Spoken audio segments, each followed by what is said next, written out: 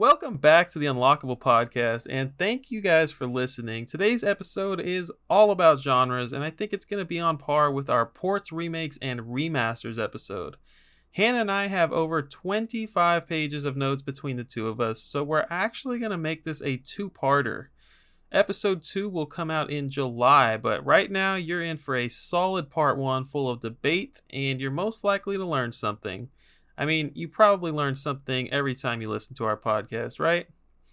Give us a good rating wherever you're listening to this, whether it be with a thumbs up on YouTube or a 5 stars on Apple Podcasts, and let's start breaking down some video game genres.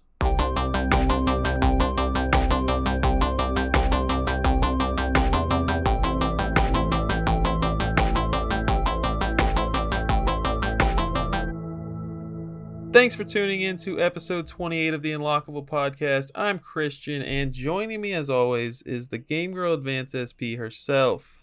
That's me. I heard, Hannah, that you have not had Wi-Fi for a while. Dude. Yeah. The Wi-Fi in my building has been out for a week. I just now got it back yesterday. I woke up to it and I was like, oh, praise the Lord. But it's been a rough week, let me tell you. Yeah, dude, I mean, I can't even imagine. I cannot live with that Wi-Fi. I'm a full-on millennial. I try to tell myself, like, oh, I have a DVD player and all these DVDs. I have Game Boy. I have old consoles. Like, why do I need internet? And then it's like, I don't know. I'm waiting for a game to load, and usually I whip out my phone or something. And I know that's probably a bad habit, but that's how it is in 2022. And, yeah. I don't know, man. I can't do with that Wi-Fi. Yeah, I'm on that. I'm full-blown millennial, too. I didn't say I wanted to be dramatic about it, but my God, it was awful. I watched, I think, 1,000 episodes of Triple D, Diners, Drive-In, and Dines on regular cable TV. Oh my gosh. Whatever that show is called. At least I watched 1,000 episodes of that. Everybody loves freaking, what's his name? Spiky Guy hair Fieri. guy. Oh heck yeah! Guy's Grocery Games is a classic too, man. Yep. I watched some of those too. Can't go wrong with it. Yeah. Thank God you had something to do. I know, right? Play with my what are they called? Pickup sticks and my jacks. Yeah, I mean, I guess you're gonna skip the part where you said that you were using the hotel across the street's Wi-Fi. Well, yeah, thanks for bringing that up. So there's a hotel across the street from my apartment, and every so often it'll like flicker onto my computer Wi-Fi and it'll be like really weak signal, and it'll work for like 20 minutes and then it'll stop, and then I'll see it randomly again in the day and I'll get all excited and then it'll stop. So yeah, I had little trickles of Wi-Fi. That was me, my desperation. Let's get into it, Hannah. What have you been buying lately? Anything at all? No, I have not. Unfortunately, I know it's another one of those weeks where you just totally outshined me in what you've bought. But no, not since I mentioned everything last time. I have not bought anything. I kind of overspent last month. What about you? Oh, just today I actually got a couple of PC games in the mail. Atomic Bomberman, a game that apparently came out in 97 for Windows 95. I don't know. Pretty neat. It's a giant box, PC big box game. I think it looks awesome. I think it's hilarious that PC big boxes are like so large for the shelf and to like impress customers, and then you take it home, you open it up, and all that's in there is a jewel case. It's just I love how monstrous they are. It's a tease. Yeah. I've been buying some GameCube games again, nothing special. I do have to bring up something that popped up on eBay that I was able to score this month. I got it's a 1998 E3 promotional item for Rayman 2. It is an earring, a literal earring, and I don't know the full story as to why this exists. But this...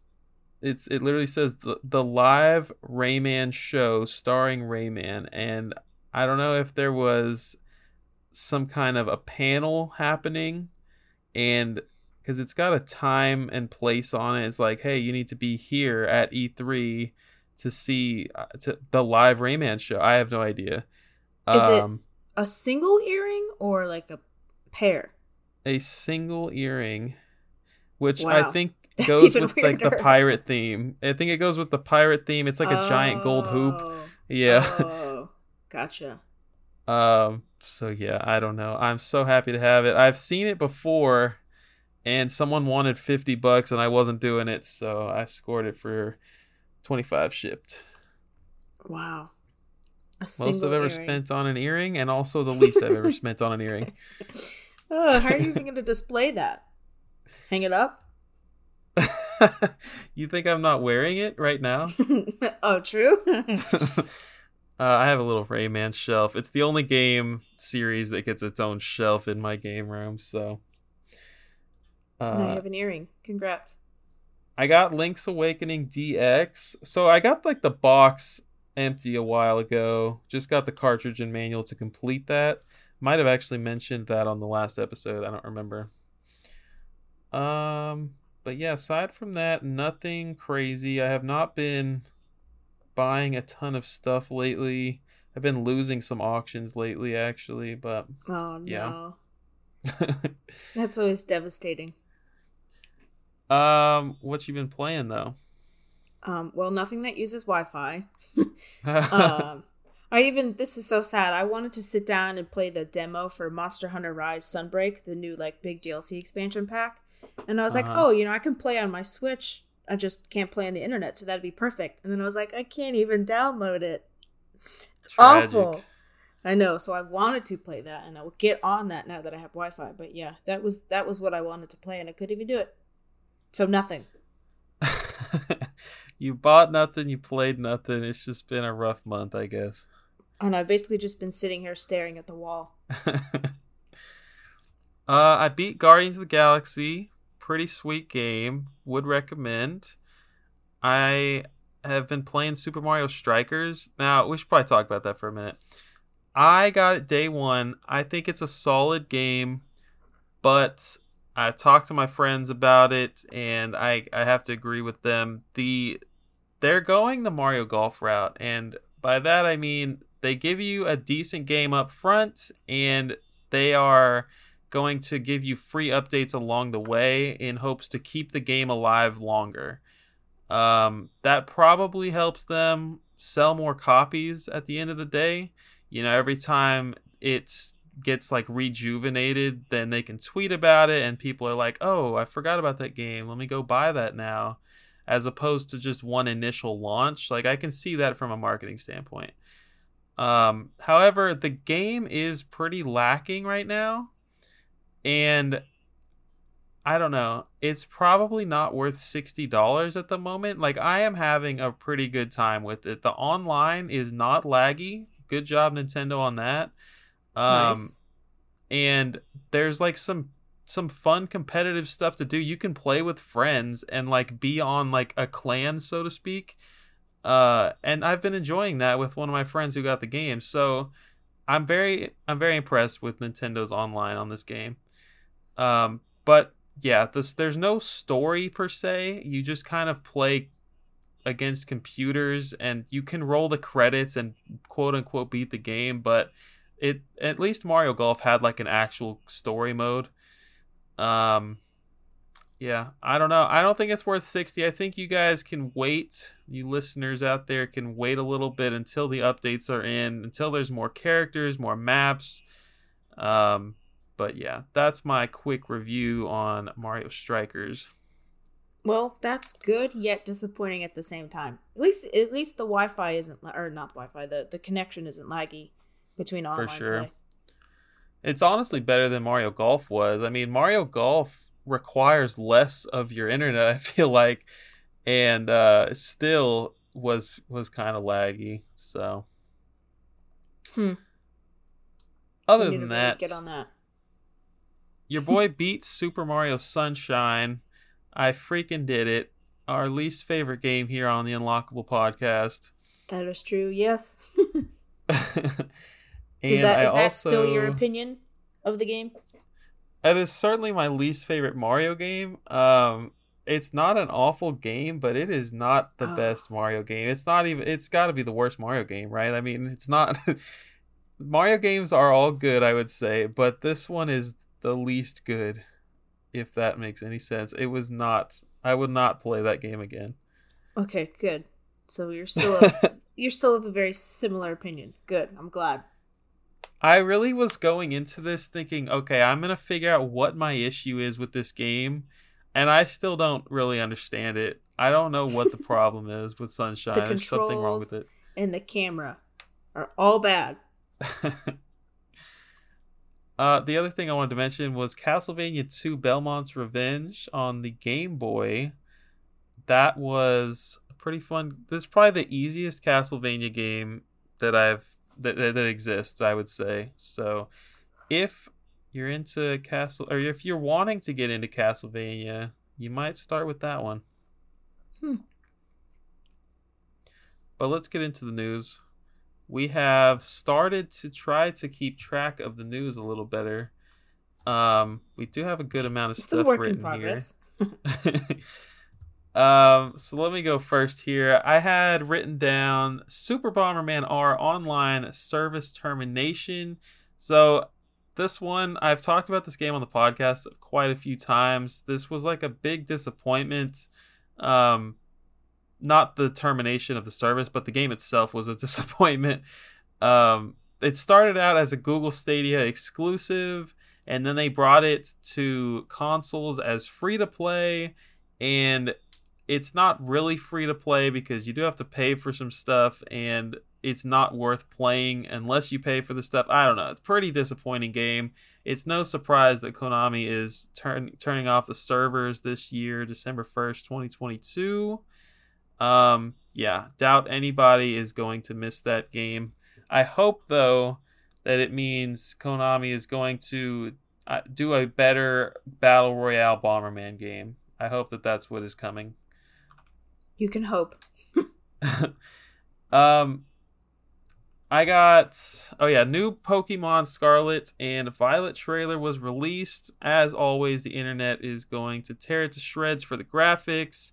I couldn't care less. I had a blast with Sword and Shield, fantastic games. I had a blast with Arceus, and yeah, I'm already ready for a new Pokemon game. I'm looking forward to those. I don't know if I'll pick that one up day one or not. I'm kind of Pokemoned out. I still have yet to beat Arceus. Not that it was just a bad game, but just it gets so repetitive over and over and over and over again. Well, there you have it. I wrote that Hideo Kojima has announced that he's working on an Xbox game. Just bringing that up because it was funny to see all of the people on Twitter pissed off about it. People were talking about how Kojima is now betraying all the PlayStation fans after all these years. Just ridiculous. Hannah wrote, do you want to go over that one? Yeah, so I just thought this was funny because you know how you always buy like GameCube games or like retro games. I just thought it was newsworthy that you actually bought yourself a new Switch game versus either me or someone else buying them for you. But you actually bought 3 recently. So I mentioned Mario Strikers, and then you might have to help me with the other 2. One of them was the Taito game, right? Correct. And I know I said the other one and I forgot what it was. Dang it, Hannah. I literally told you yesterday, I know. And I forgot what it was. Darn, I I'll can't look keep it track up. of my games and your games. You can get started on your news and I'll look it up. Okay, so Nintendo announced that there was a Direct, but, to the chagrin of many fans of Nintendo Directs, it was just a Xenoblade Chronicles 3 Direct that happened on June 22nd, which was yesterday, as of recording this. They showed a bunch of story and combat. I didn't want to watch it too closely, though, because I like to just jump right in and, like, experience it for the first time while I'm playing it. But yeah. If you are not sold on the game, I would definitely watch it, because it really goes in depth and shows you, if you're going to like it or not. It introduced the main characters of the game. There's 6, plus a whole bunch of side characters. They all have, like, their own, stories and story arcs and whatnot. And this is something that I didn't know how to feel about. They like pre-announced a paid DLC, so it's gonna be like $30 for like extra story, extra characters, extra stuff, like elements to the game. But like they already announced it, so I know Xenoblade Chronicle games are hella big and you know it's super packed. I would never say that they would cut something out of a game, but I know people are going to say that about it. Like obviously they're taking this part out of the game, you know, so that you don't get it up front. But then again, so like I was just talking about with Strikers. Yeah, kinda. I mean, all these Xenoblade Chronicles, well, I can't say all. 2 had DLC that came out after the release of the game. So it's something that they wanted to add on to extra, you know, characters and blades and whatnot. But then it also got like its own side game, Torn of the Golden Country, which is like a prequel to 2. And so I don't know, did they take a portion of the game out, or has the game been done for so long that they've been working on this DLC and they're like, yeah, I guess we'll just release it as paid DLC and get some more money. You know what I'm saying? Because obviously this game has been done for a long time. They moved the release date up 2 months, you know? So how long have they been working on it is my question. I don't know. There was a lot of controversy about that. And then some more things that people are upset about, me included. Oh, you know what? Hold on. I did want to buy something this past month, but Nintendo totally freaking dropped the ball. And that was the freaking Xenoblade Chronicles 3 special, like, collector's edition. Only sold on their website, by the way, which is the first time that has ever happened. And, oh god, it was a freaking disaster. It seriously makes me so angry to talk about, but I didn't get it, even though I waited online for, like, 8 hours.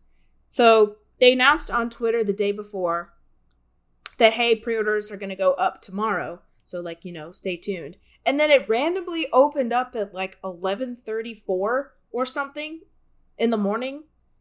And the website crashed immediately. You were, like, given to the screen that said, you know, you're in a waiting line, blah, blah, blah, blah, blah. It's experiencing a lot of traffic. And that was pretty much how the website stayed the entire day. I got as far, I think it was, like, 5 or 6 hours in. I think I texted you. I said I was like 5 or 6 hours in, and I just now was able to add the collector's edition to my cart, but then the website crashed and I wasn't able to do anything with it. And so that was pretty much everyone's. I know like 3 people in the entire world, well, I guess just North America, who actually were able to get this game. And dude, oh god, I was so angry that entire day. I'm still angry about it. But, like, the whole day I was just pissed. I was like, I have lost faith in Nintendo. They need to get their website stuff together because it's ridiculous. And other people in other nations, Australia and all those other ones, didn't have a problem. Not a single hitch in their whole thing. And we just crashed immediately. That's how I know that Nintendo doesn't listen to this podcast, because they would have made sure that Hannah Montana here got her freaking copy. They would not have let you down. And then the best thing is they just decided to close it out altogether. And they're like, yeah, we're going to open it up again in a later date. It's like, really? I've been here all day and nothing. Oh, God, I was so angry. Anyway, the next bit of news is related to the Persona series, which I know very little about, and so it always confuses me when there's like a gajillion different kinds of Persona out. Anyway, I'll try to keep this straight in my head. So Persona 5 Royal, which is the newest one, but not the original version of Persona 5, the one that came out with like extra content and stuff. Anyway, Persona 5 Royal, okay. Persona 4 Golden, and Persona 3 Portable are all coming to Steam. Persona 5 Royal will come to PlayStation 5, while Persona 4 Golden and Persona 3 will come to PlayStation 4, which is confusing. Why didn't they just put it on PlayStation 5? But I digress. Persona 5 Royal is coming to Xbox and Game Pass on October 21st, with Persona 3 Portable and Persona 4 Golden coming sometime in 2023. And nothing for the Switch. Absolutely not a thing. But weird. It's coming to Xbox. Yeah, that's really weird. So we're hoping that it's going to be announced at Nintendo's Direct, whenever that may be. Hopefully soon, but we'll see. And then my last bit of news here is Square Enix has announced Crisis Core Final Fantasy VII Reunion for PlayStation 5, Xbox, PlayStation 4, Xbox One, or Xbox Series X, I guess, PlayStation 4, Xbox One, Switch, and PC. It is a remaster of the PSP title Crisis Core Final Fantasy VII, and it will launch this winter. I actually have that PSP game. So do I. Do you know how many times I've played it? None. Less than one, yeah. All this RPG talk reminds me that I need to get on some Ys Origin. Yeah, you do. I told you we'd play together. That'd be so fun. Oh, yeah. That is a great idea. All right, Hannah. I think it's time. Time for the main topic. We got a big one today. How many pages of notes you got? I have 18 pages. Yep. All right. So I have 13, which sounds about right. You always have more than me. I'm very wordy. Or I just do more. We'll go with that. What are we talking about today? So we are tackling the main topic, everyone's contested topic of genres. What are they? Why are they good? Why are they bad? We're going into all of the categories which we think are genres, the subgenres of those genres, and maybe even some categories of those subgenres of those genres. So buckle up. Yep, you will need a seatbelt for this one. I don't really like genres across anything. Music, I find it very difficult to classify music into genres. Video games are no different. And yeah, I guess we can get right into why genres exist. So I think that it is, it's obviously important to have genres, even though I just said I don't like them. I understand why they exist. If you like a certain game and you find out what genre it's in, then you can go and find other games that are in that genre. It's a great way to help you explore more games that you apparently like, that you think you might like, right? If I find out that I really enjoy...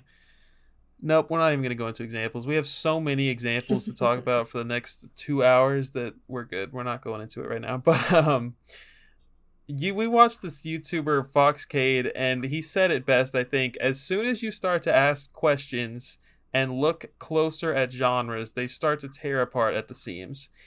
So in other words, don't ask questions. Just accept it. Just see what Wikipedia has and just accept it, right? Yep, or maybe go watch some gameplay now that you can do that in the 21st century. Yeah, that's all you need. That's all I need for sure. Why do you think we have genres, Hannah? What do you want to add to that?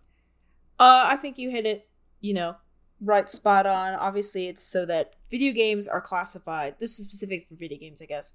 Are classified on a basis of similar characteristics that they have, and then they just kind of rolled with it. Like, yeah, all of these games in this genre are going to have this, but we found out that's not necessarily the case. And then genres kind of fall apart because video games, there's not necessarily just one way to play it. Video games can be played 1,000 gajillion different ways and, interpreted by people very differently. So it's very hard to kind of categorize them. And also, video games can have so many elements of some other genres, which we'll obviously get into later. It's just, so what do you call it? If it has so many different genres and so many different things kind of like melded together, how do you classify that? Yeah. So we are going to explore that. I think that kind of answers the next question, which was going to be, why are video games so confusing, or video game genres so confusing? But why would you say that they are more difficult to explain than movies or books? Well, I think also we should definitely mention that books and movies have different genres. So like if I say I'm going to go watch, a comedy movie, right? When you say that to a game, what does that mean? Yeah, I'm going to go play a comedy game. That doesn't mean anything. So comedy just, it's, you're going to go there for the laughs and stuff. But when you translate that to video games, it doesn't make any sense. Now action, you could say, gets a little more, action in movies though means like bombs and like people running and like people beating people up. It's all got like the same elements. And there's only one way to watch a movie, right? There's not different necessarily different experiences.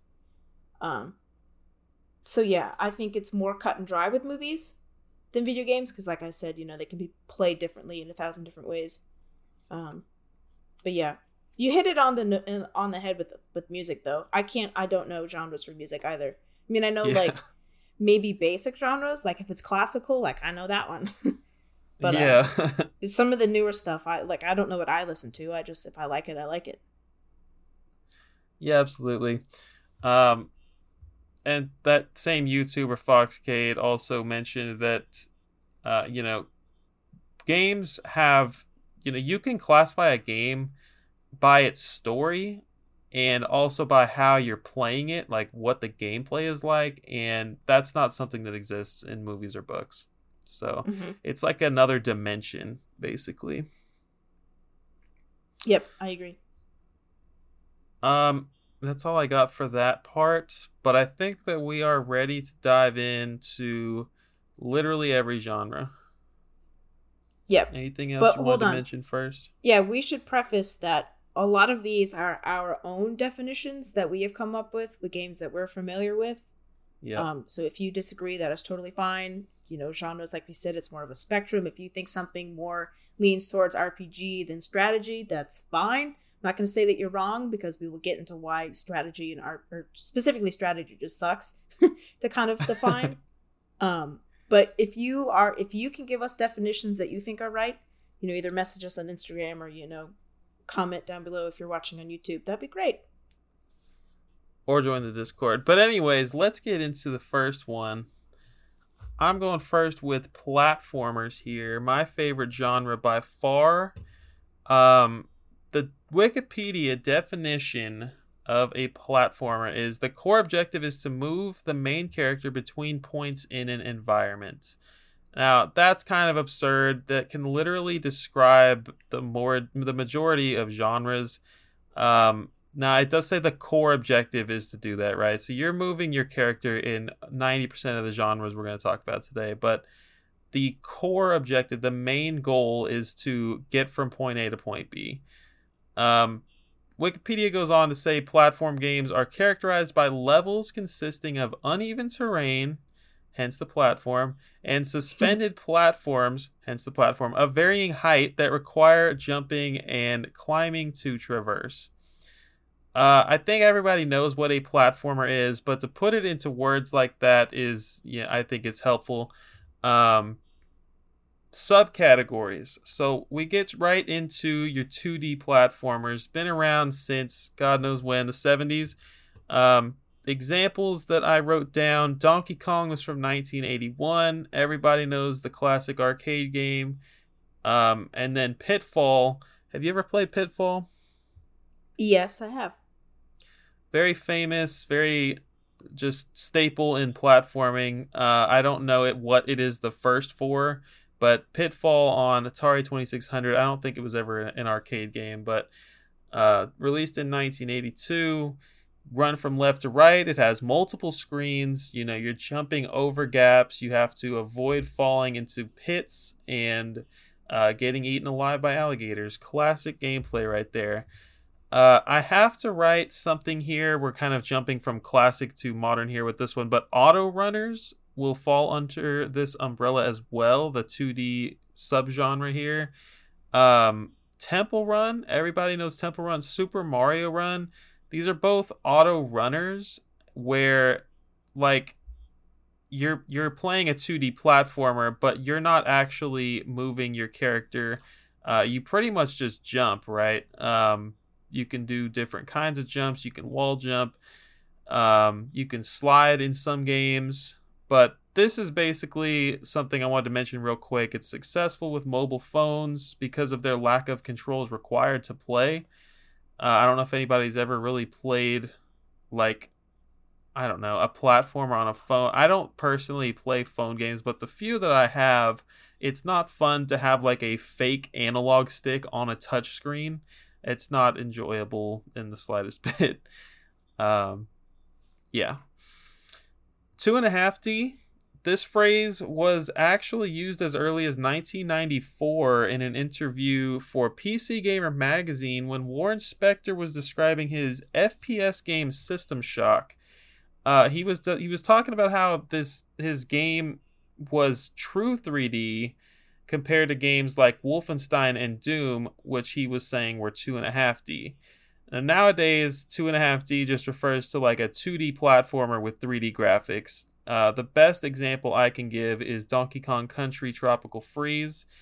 Um, when I first started hearing about 2.5D, I thought that it was referring to how in Tropical Freeze you can jump between like platforms that are near the screen and far away into the screen. But that's not actually what they were referring to. Um, but it makes sense, right? I can No, it see definitely how. does. I can see that. um, Yeah. And then we get into 3D. Everybody loves a good 3D platformer. In the 90s, games started to go from pseudo 3D to true 3D. And pseudo 3D is when a game uses like 3D polygonal renders of CGI characters or objects for its sprites and graphics. Took that from giantbomb.com. Um, while true 3D actually gave players an additional degree of freedom on both the character and the camera. And I think that's a big one here is when you really start to control the camera, revolve around the character that you're playing as. You're really into the 3D platformer era there. The best examples and some of the most obvious examples here is Super Mario 64 and Crash Bandicoot.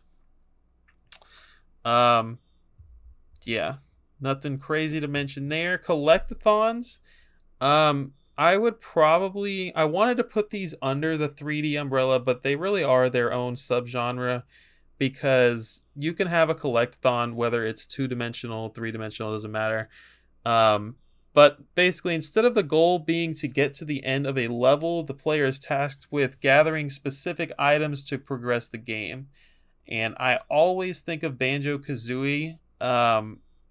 I first played Banjo-Kazooie a few years ago after I started collecting, and I was like, man, people have talked about how awesome this 3D platformer is. I'm so excited to play it. And I found out it was a collectathon, and I was like, what the heck is this? Like, I'm not, this is not what I wanted it to be. And that's not to say that I hate the game or that it's a bad game or whatever, but just not at all what I was expecting.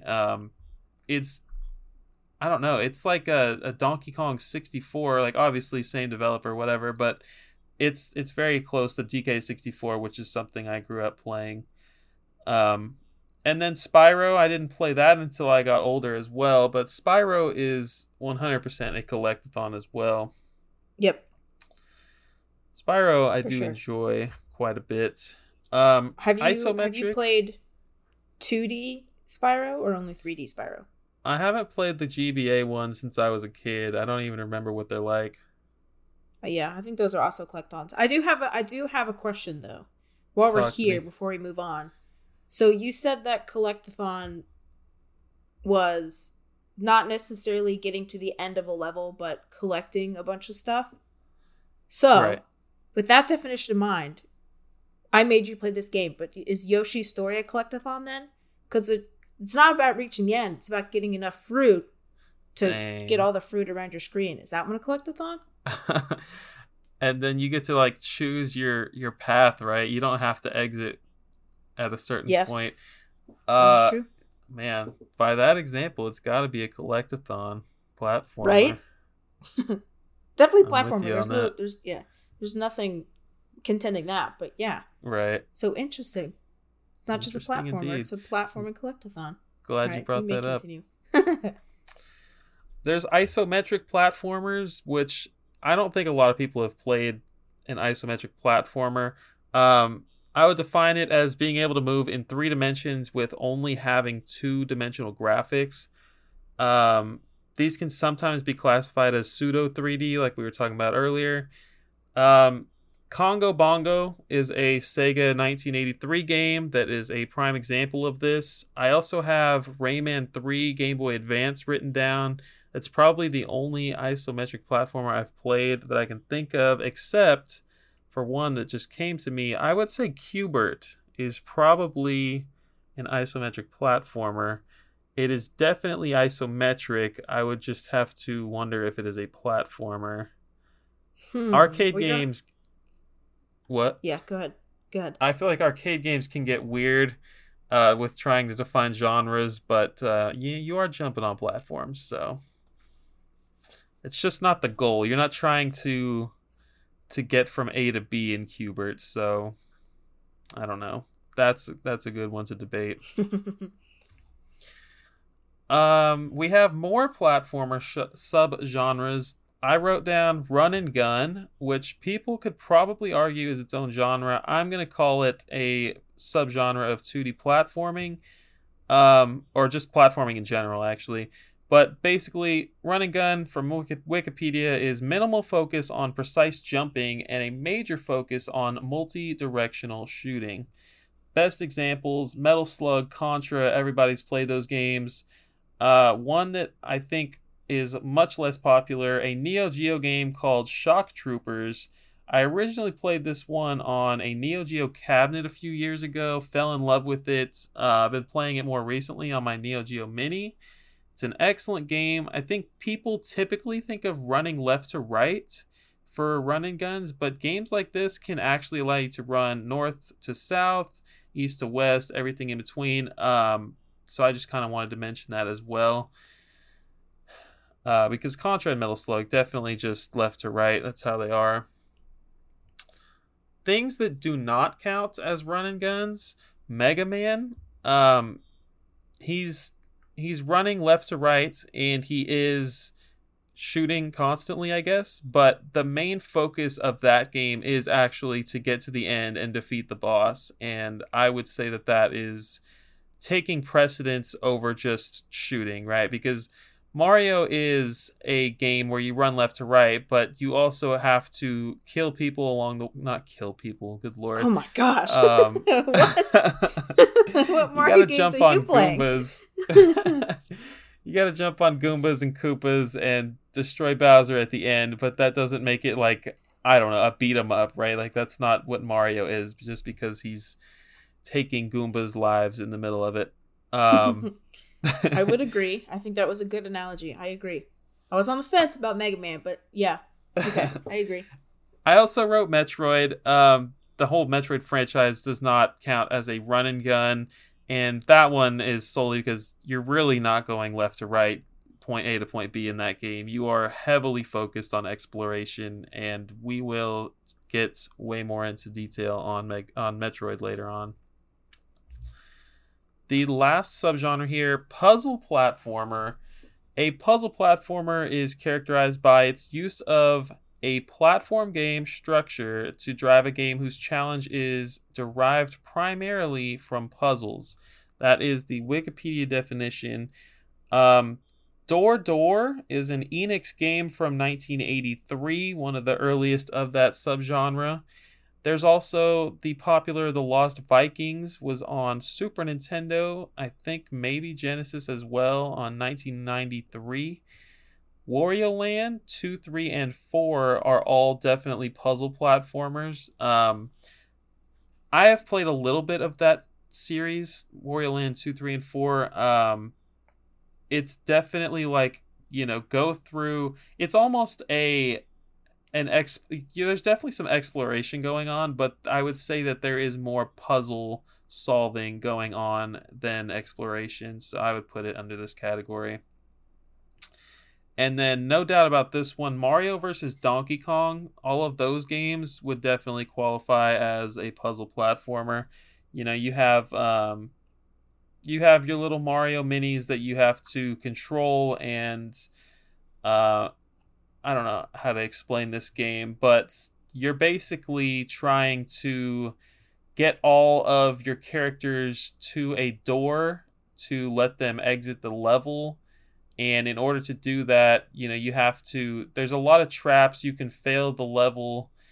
I'm not doing a good job of explaining this one. Man. Go watch Mario versus Donkey Kong so that I don't have to sit here and struggle. But yeah, something like Mario vs. Donkey Kong might be considered a puzzle game. by itself and not necessarily a puzzle platformer. But I do think that the puzzle platformer subgenre exists because when you think of a puzzle game, you're thinking, Match 3, Tetris, things like that. I'm sure that you will clarify that one up for us whenever we get to that one. But that's Yep. what my brain goes to for sure. I do think there could be an argument that puzzle platformers could actually be under the puzzle game umbrella. Maybe it just depends on the game. Um, Puzzles are present in many games across many genres. I thought I would mention that. And some other notes here. I would say platformers. Well, it's not that I would say it, it's the truth. Platformers were the most popular genre for the late 80s and into the mid 90s. Platforming has definitely had a revival in the last 5 to 10 years.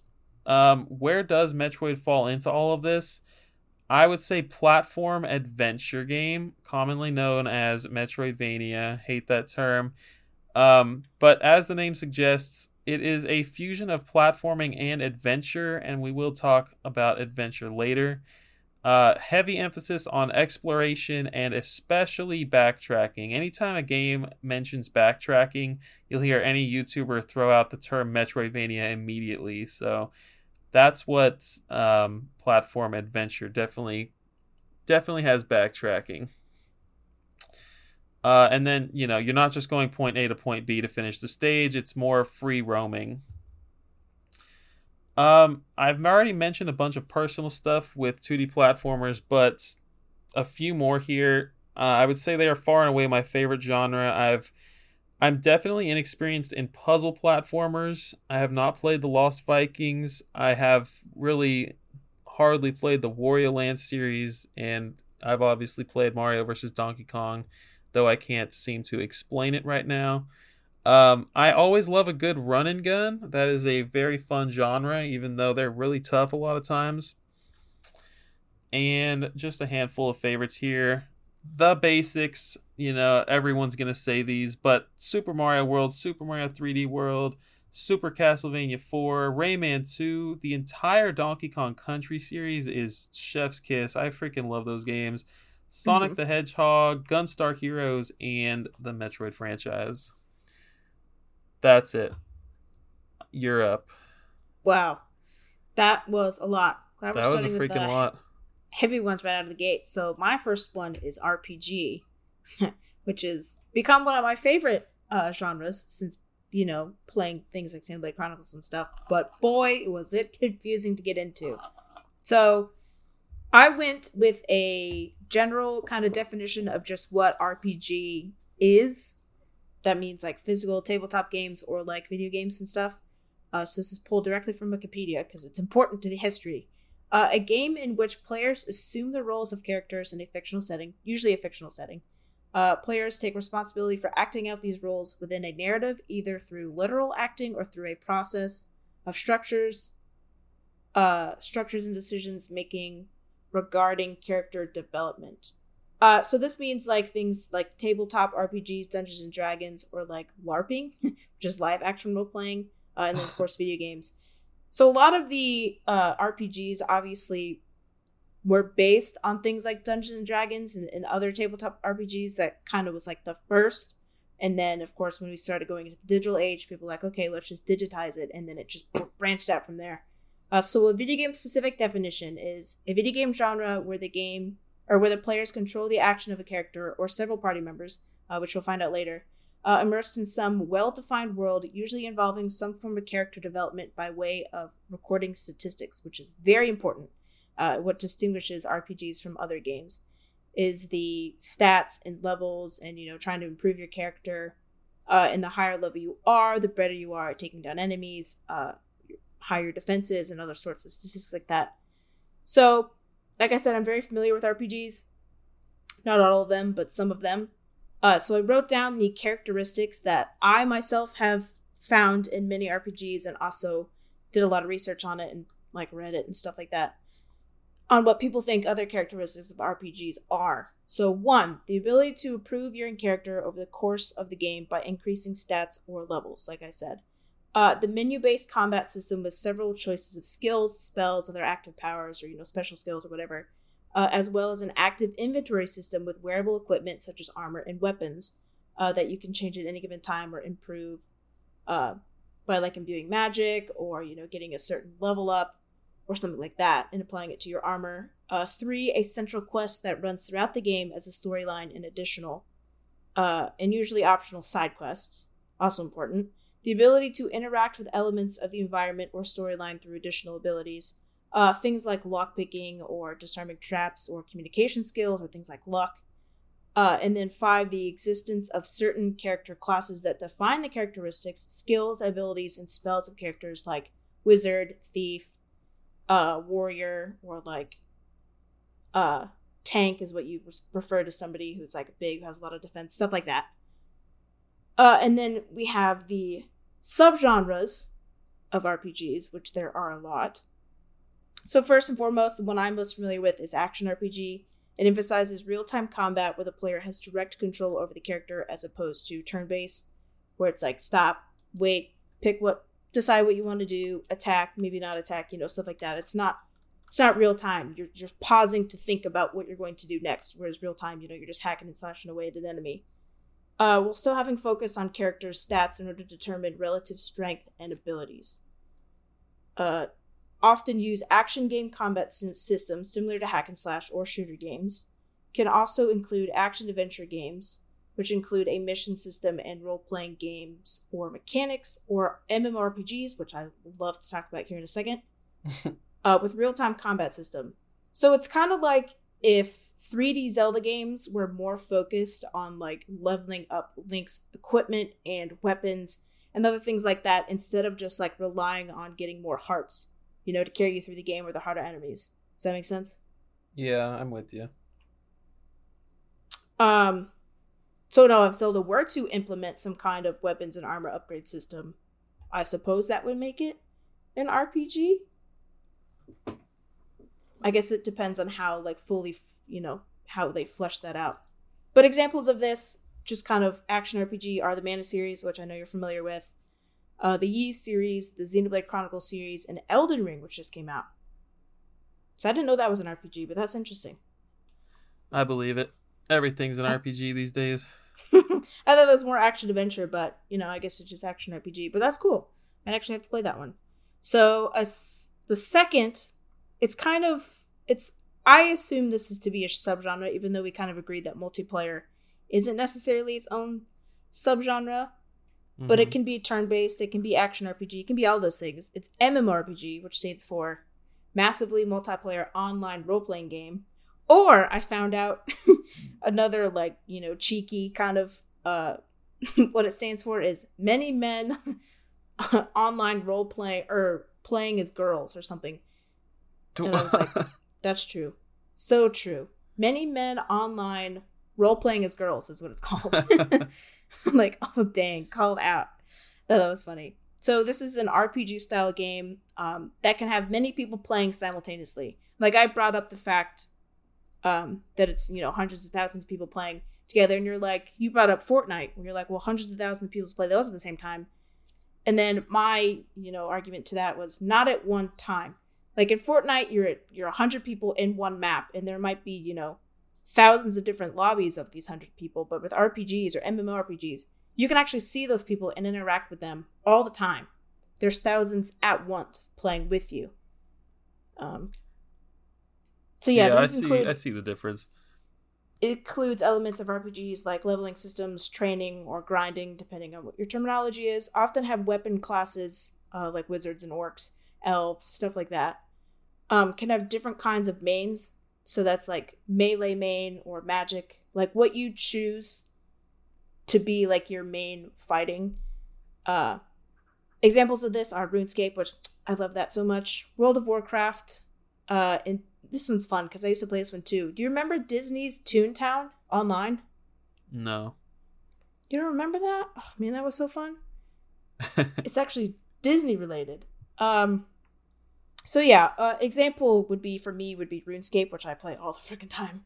And I recently got addicted to it again because I was doing research, for this episode. But anyway, like I said, you can see and interact with people in the world.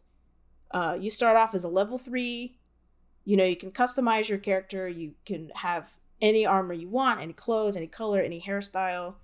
And basically, you have a set of skills. I think there's 15 skills for free to play and 23 skills for members, which you have to pay like a monthly fee or whatever. And you can basically, every day can be different. Like one day I want to go train mining. So I'll sit there in a mine and I'll just continue to mine over and over all day. Or I can decide that I want to practice my magic and I'll go equip all my runes and staffs and wizard robes and whatever and decide to go train magic for hours and hours and hours. It's like every day can be different. And if you get bored doing something like chopping trees or thieving or any of those other things, you can do whatever you want whenever you want. You can also talk to people like real time. So like some of my best, this is so sad, but some of like my best friendships or whatever have been made like through this game. Just like talking to random people, be like, hey, what are you doing? Where are you from? Stuff like that. So I think that's a really unique experience that MMORPGs offer. But my question is, do you think they deserve to have their own category or subgenre or not? Yeah, I think so. Okay. Next, we have... Don't care to elaborate at all? I think that... I don't know. Like, these games could just be RPGs, but it's not like there's a single player option, and I think that's kind of the key here. Like, these are online multiplayer games, and that's the only way to play them. So I think it's a good subgenre for sure. Okay, cool. So the next one is turn-based RPG, which is like, if you see it, you know what it is and you know what I'm talking about. But I guess if you've never seen it, you would know. But it's exactly like the name implies. Often the flow of the game, specifically the combat, is split up into like sections or turns. So like encounter enemy, then you pause. It's like, okay, what do you want to do? Do you want to move? Do you want to attack? Do you want to use an item? And then attack. And then after that, there's like another thing where you want to use an item, or depending on what the game's, parameters are. And then it's like enemy turn. And then he has those same turns, and then it's your turn again. So you're taking turns. It's exactly what it sounds like. They can be called phases or turns or whatever, depending on what the game says. But usually they're used for like a character to sit there and analyze the situation. Like, oh, what would be my best move to kind of implement some kind of strategy? Like I said, there's an action phase, there's an attack phase, depending on what the game is. And it has all of the aforementioned elements of an RPG, because this is a subcategory of RPGs, but it's that specific turn-based is what makes this one different from all the other ones. So example, and these are some fast, differently examples, but Paper Mario, Pokemon, and Octopath Traveler. They're very different, but the main core mechanic of like their combat is turn-based. Yeah. So you can go out catching them Pokemans, but you have to sit there, choose which attack you want to do, or use an item, or run. So it's very paused. It's very, slow. I guess I would imagine it's slow, very methodical. Then the next one, which I thought was super duper interesting, is roguelike and roguelite RPGs. Do you know what those are? Oh, I'm so glad you wrote them down, because I have heard those terms so much, and I'm ready to learn right now. Okay, so they are characterized by procedurally generated levels, which I did not know. They're usually dungeon crawlers, turn-based gameplay, sometimes, tile-based graphics, permadeath, which I thought was like just the main thing, and typically set in like an epic, like high fantasy kind of narrative setting. So, a little bit of history. I did not realize that roguelikes descended from like a 1980 game called Rogue, which was a Unix base, Unix is an operating system. It was a dungeon crawler. So all of the games that you hear that are roguelike got the name from this game, which I thought was really cool. That is really cool. So, just a little bit of history of Rogue. It's a dungeon crawling video game, which is like we'll contest that later. I have that written down in my notes. Where the player controls a character as they explore several layers of a dungeon, defeating monsters as they go. And specifically in this one, the goal of the game is to find the Amulet of Yender at the bottom of the dungeon. This game is also turn-based. So, I looked at this game, you think it's going to be some like epic, cool, like adventure, whatever, but it's from 1980. And so picture this, close your eyes, okay? So right. You're looking at a screen, like a tiny, teeny tiny little computer screen, right? And your screen's completely black, okay? And the dungeons or the rooms that you move through are literally like, a room would be just like L, and then like space, like underscore, and then L up the side, and then underscore, like to make a box, but like out of letters. And then like your treasures are like question marks or like slashes or like H's or F's or something, and then your enemies are like, I think they were percentage signs. So it's like, wow, this epic adventure. But it's does not look that epic. But that's basically entirely what the screen was just letters and numbers and L's and slashes. And just imagine moving through a dungeon with rooms completely made out of L's and underscores. Yep. That's what it was. This game also implemented permadeath, which means that when a player dies, the player is dead, completely dead, or the character is dead, and the player must restart the game with a new character because obviously that one's dead and can't respawn. And, which I did not know, is you cannot bring that character back at all, even if you reload from a previous save state. So it's like, that character is dead. You could not bring them back. This game was also procedurally generated, so no, like, game or, like, run-through is the same as the previous one. So monster encounters, the dungeon levels to set up, the treasures found in the dungeon are all different through every playthrough. This makes every move that the player makes super meaningful, because when you're dead, you're dead. And this game obviously went on to inspire a lot of the other roguelike games, which I thought was super duper cool. So I did not know that. So some roguelike RPGs have all of these elements of roguelike games. An example of that would be Dead Cells, which is a very new game. Have you ever played it? No, it's on my list. So this one specifically is not necessarily just roguelike. This is going to make you angry. It's classified as a 2D side-scrolling roguevania or roguelike Metroidvania game. Pissed. So it's procedurally generated dungeon to explore. That's kind of what you're doing. Dying does send you back to the beginning, and you lose most of your stuff, like the cells and like things that you've collected in that game. But there are permanent upgrades that you can obtain while playing the game through the collector. So even if you do die, you still get to keep those. It's just like resetting you back all of like the, I don't know, money that you've collected or all those little small collectibles that aren't permanent. So dying still does suck, but it doesn't suck as much if you have the permanent ones. But yeah, I thought the Roguevania would make you angry. So really, it's the permadeath and the procedurally generated dungeons that what makes this roguelike. But then it's also 2D side-scrolling, like Metroidvania games. Right. So yeah, I thought it was super interesting. That's one of those games that... Rogue is one of those games that everyone's like, oh, it's roguelike. It's one of those really influential games. And literally no one knows what they're talking about when they say that because no one's ever heard of Rogue. Exactly. I thought it just meant, like, permadeath. Oh, I'm going rogue. I'm just going to go for it. But that is not what it means. Come to find out. So the next subgenre on the list is sandbox RPGs. This is what Wikipedia said. Now I'm down to be convinced that it's not. And like I said, I'm not really sure this should classify as its own subgenre, but basically it's just an open world RPG, non-linear in structure. The player is free to roam around wherever they want. This one made me angry because Wikipedia also said this, but example is the Zelda series, and I could not disagree more. Zelda is not an RPG.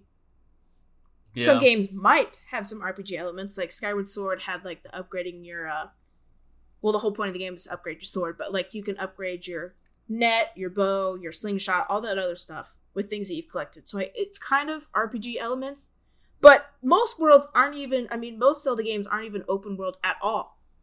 Like Breath of the Wild was the only one that did that thus far. Yeah. So they're just wrong. This is one of those things where Wikipedia is unreliable.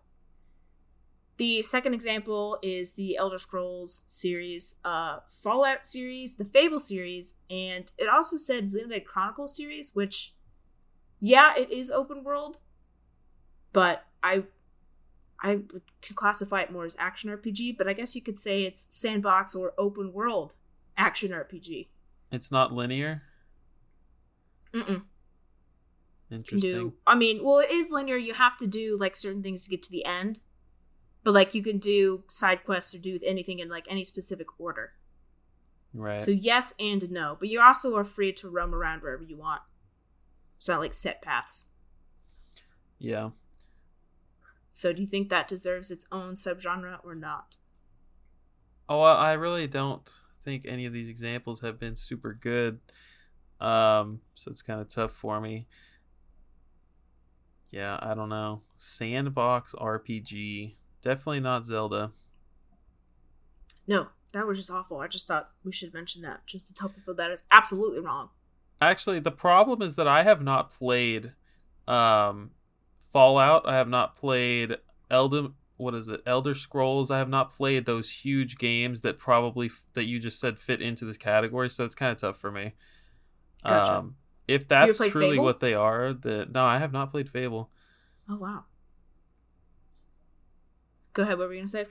I was just going to say, if that's truly what they are, then yeah, they deserve their own thing, because those are some very important games. They're still making those games, very relevant video games, so I would say yeah. Right on. Okay, so the next one is, again, not sure if this is a subgenre, but we'll get your opinion on it, is first-person party-based. What? So in these games, right, I was like, oh, it's a party game. And it's like, no, not that kind of party.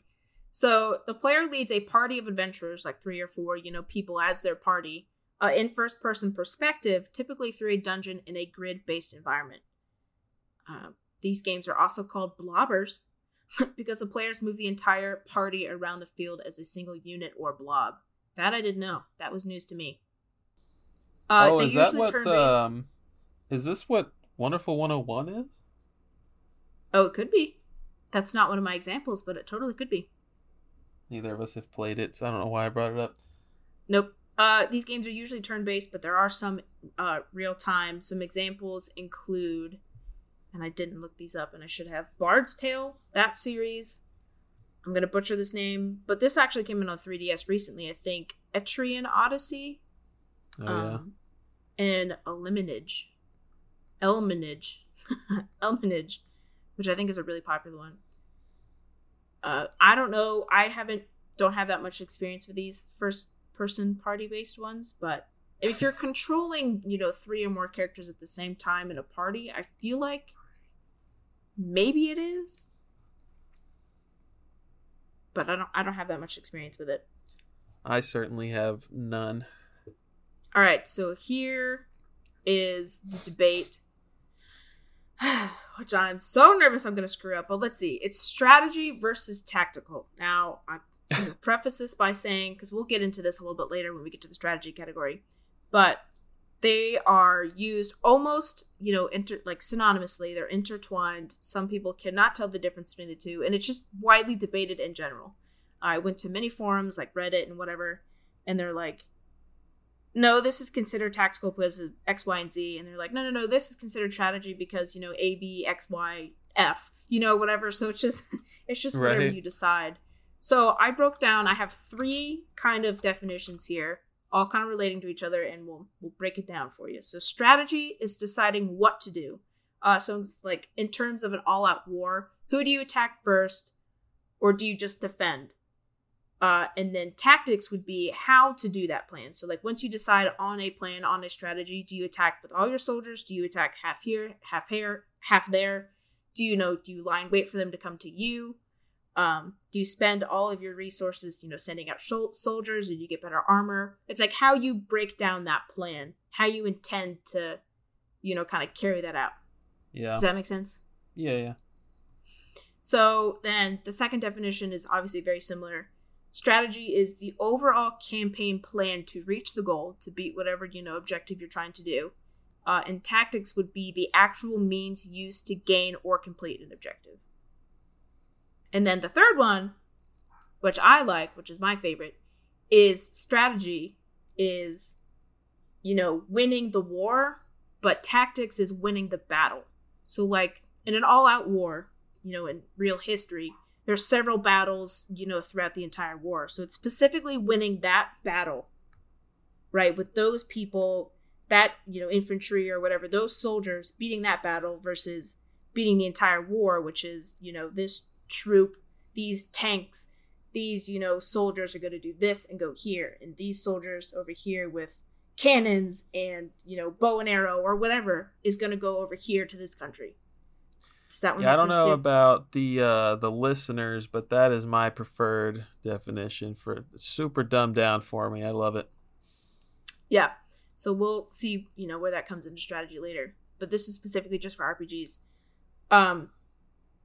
So also while researching, like I said, was very contended. The difference between the two, many people think that tactical RPGs are actually a subgenre of strategy RPGs, which I could see because they're basically the same thing. It's just the scale of which you're playing. Are you doing the per soldier basis, or are you doing like the whole company, like the whole army kind of thing? So I could see that, but then I guess you'd have to ask which one came first. Right? I feel like that would help. And like I said, many people use them. Many websites, even reviews and stuff, use them interchangeably. And then here's another, just if you didn't get those other definitions, here's one that I pulled straight from Wikipedia, right? Most strategy video games involve a mix of both strategy and tactics, so there you go. That clears it up. Tactics usually refer to how troops are utilized in a given battle, whereas strategy describes the mix of troops, the location of the battle, and the commander's larger goals. Does that make sense? Yeah, definitely. Okay, so that is the definition we were going with. So strategy and tactical RPGs have, all of the traits of RPGs, but it just depends on which soldiers you are commanding and where. So then the next one is a really big one that I thought was good to mention. I don't know if these to be two separate subgenres or not, but I have a category here described as the difference between Western RPGs and Japanese RPGs, because they are completely very much different. And that's a very large section. So I guess we'll decide. I need to learn this one for sure. Yeah, buckle up, baby. So I have broken it down into the different elements. So we're going to start first with storytelling. So Western RPGs usually give the player a single, fully customizable avatar. Like your character, you can make whatever you want to do with them, which serves as the main character of the game. So like, how you see those memes of where your character is in like, it's got a feather hat or like a scarf or whatever, and like this really serious setting, and all the other characters are like, soldiers and whatnot. And you're like, oh, obviously this person's the main character of the game. You seen those? Right. JRPGs often has the player playing as a predetermined character with predetermined traits and personalities. That's kind of how they get like their cutscenes in and like develop their characters. Oh, that makes sense. Mini story elements in Western RPGs are determined by the actions of the player. So the player can choose to be good or evil or anything in between. You can go steal those eggs from that mother, or you can, burn that farm down if you want. Where in JRPGs, that's just not the case. JRPGs usually have a much more clear-cut and defined ending with a focus on cinematic experience. You with me so far? I'm with you. All right. So the next category is world building and art style. So both emphasize lore and typically take place in a fantasy or sci-fi setting of some sort. But the way they present themselves to the player is different. So Western RPGs tend to have more realistic character designs, leaning more towards like a Lord of the Rings-esque looking style. Like it's more serious, more grounded, more realistic. Like the people actually look like people. They include species such as elves, giants, dragons, dwarves, but they all look as realistic as they can be because dragons aren't real, but you know what I'm saying. Yeah. Whereas JRPGs have a more anime-like style, more cartoony, more animated, less rooted in reality kind of style. So the next category I have here is, they're just basically different in every single way, but is gameplay. Both of these RPGs take an enormous amount of time to complete, but the hours spent on the games are spent in very different ways. So side quests in RPGs have a very lengthy story component behind them, and completing these quests will earn the player rewards and build towards an overall goal of like enriching the story, expanding the lore. Um, whereas JRPGs, they can literally be no story behind it at all. It's like, go fetch me that thing from this person, this other nation, and I'll give you, points or experience, whatever. And there's also a lot of grinding in JRPGs. That's kind of like their whole thing. That's like the whole thing of the game. Because basically, well, you know what? I have this later. But yeah, JRPGs is very grindy, whereas Western RPGs are more like story-enriching side quests. So the next category we have here is combat. So depending on the subgenre of JRPG, the combat can range from strategy or tactical combat to real-time or turn-based. It just depends on the game and what genres are associated with it. And Western RPGs often feature a command-based input system, a form of action-based system like first-person shooting or like third-person shooting. Western RPGs have much more free movement than most RPGs, meaning that you can go anywhere, do anything, especially in battle. If you want to dodge out of the way, you can do that in Western RPGs, but you can't do that in turn-based. There's no dodging. It's all preset. And then this is interesting, which I did not know, but the next category is platforms versus console. So Western RPGs are almost always created with PCs first and foremost in the developer's mind. This is where they will often have the best performance and the best visuals and frame rates and all that jazz. But they are also ported to home consoles like PlayStation, Xbox, and whatnot.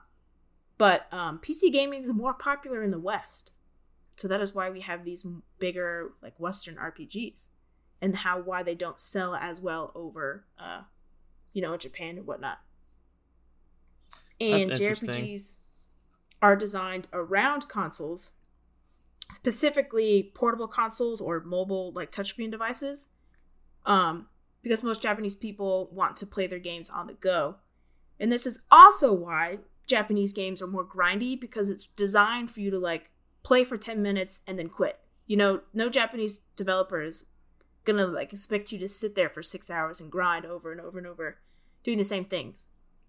So that's why it's so like ridiculous amounts. It's like, oh yeah, I'm gonna ride the bus for 20 minutes, so I'm gonna play this game, grind for 20 minutes, and then stop. So it's not like super repetitive, which I thought was really cool. So I like that you're breaking this down and that it's not just about like what grinds my gears is when people say that a JRPG is made by a Japanese developer and Western RPGs are not, because that is clearly not the case based off of what you just said. Yeah, I mean, it probably was at some point. Sure.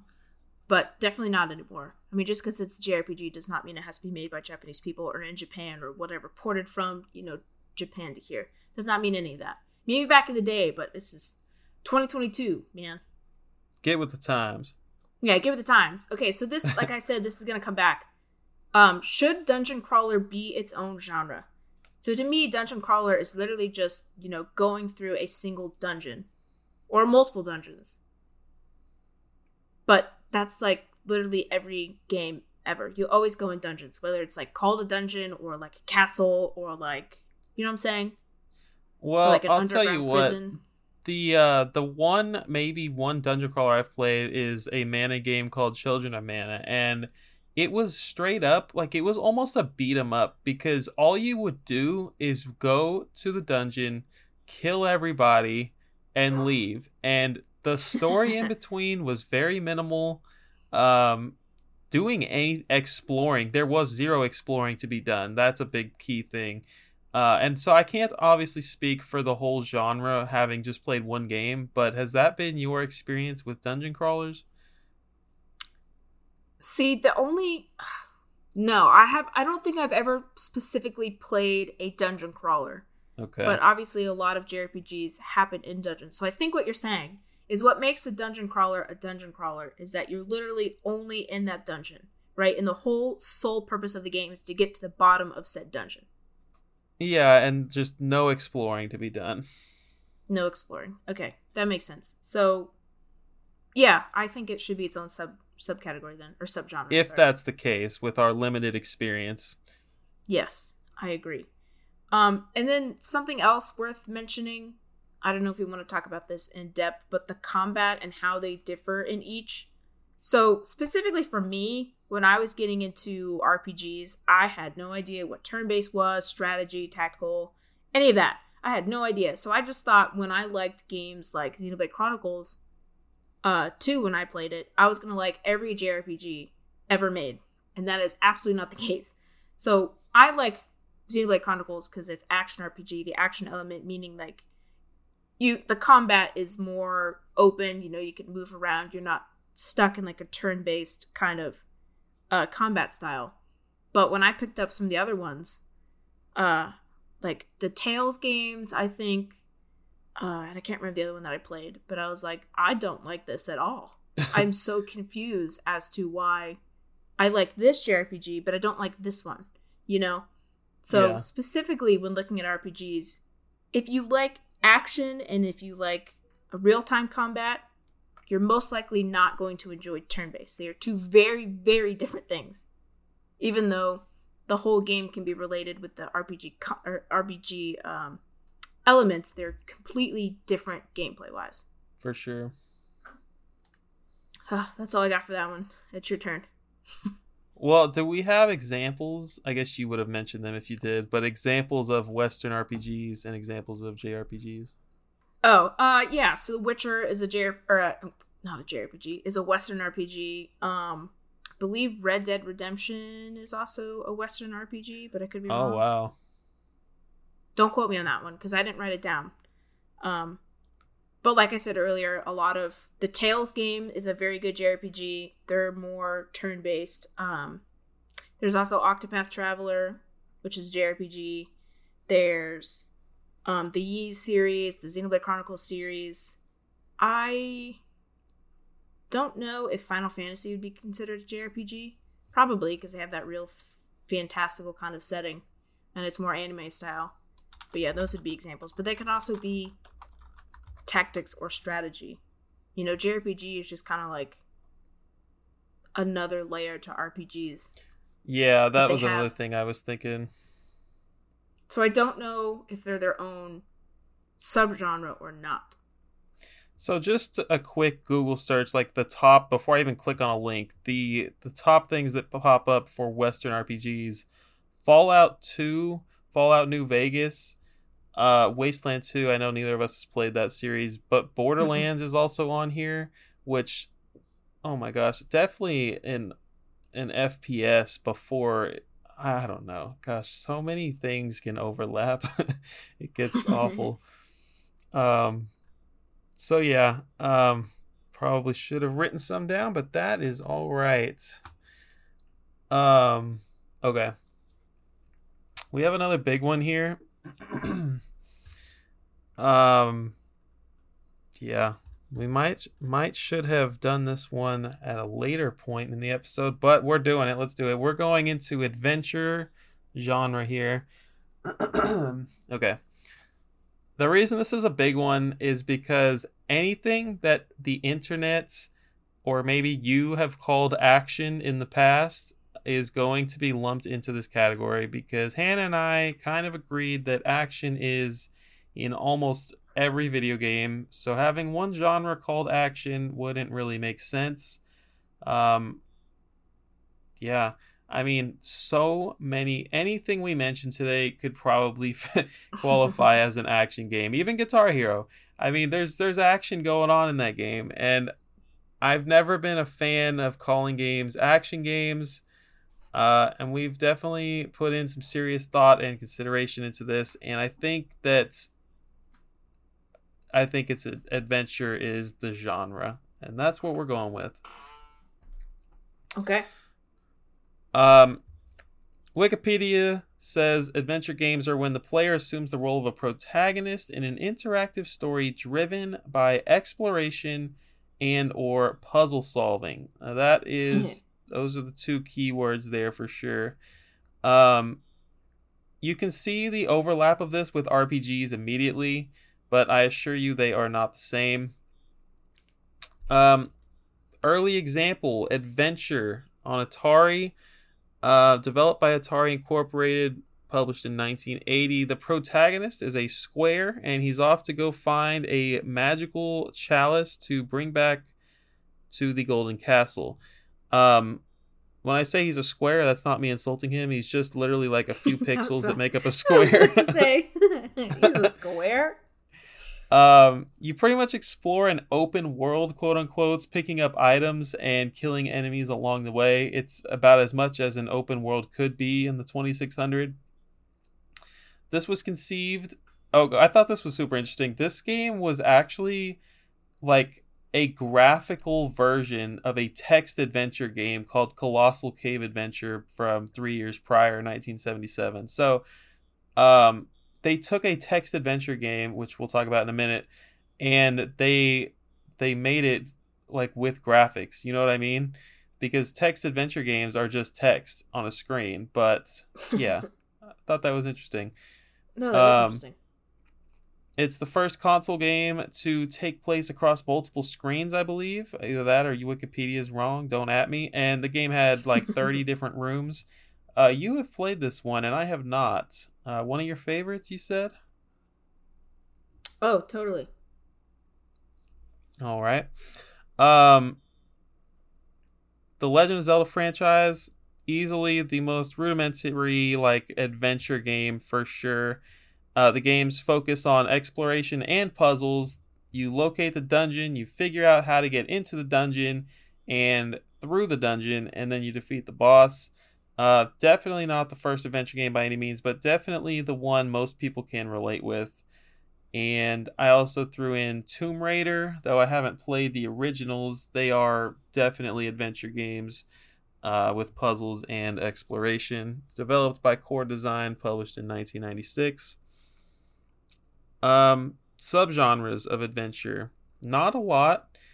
But one that I did forget to take notes on is stealth. So I did pull up the Wikipedia page real quick, and I 100% think stealth falls under the adventure category. So yeah, real quick, a stealth game is a type of video game in which the player primarily uses stealth to avoid or overcome opponents.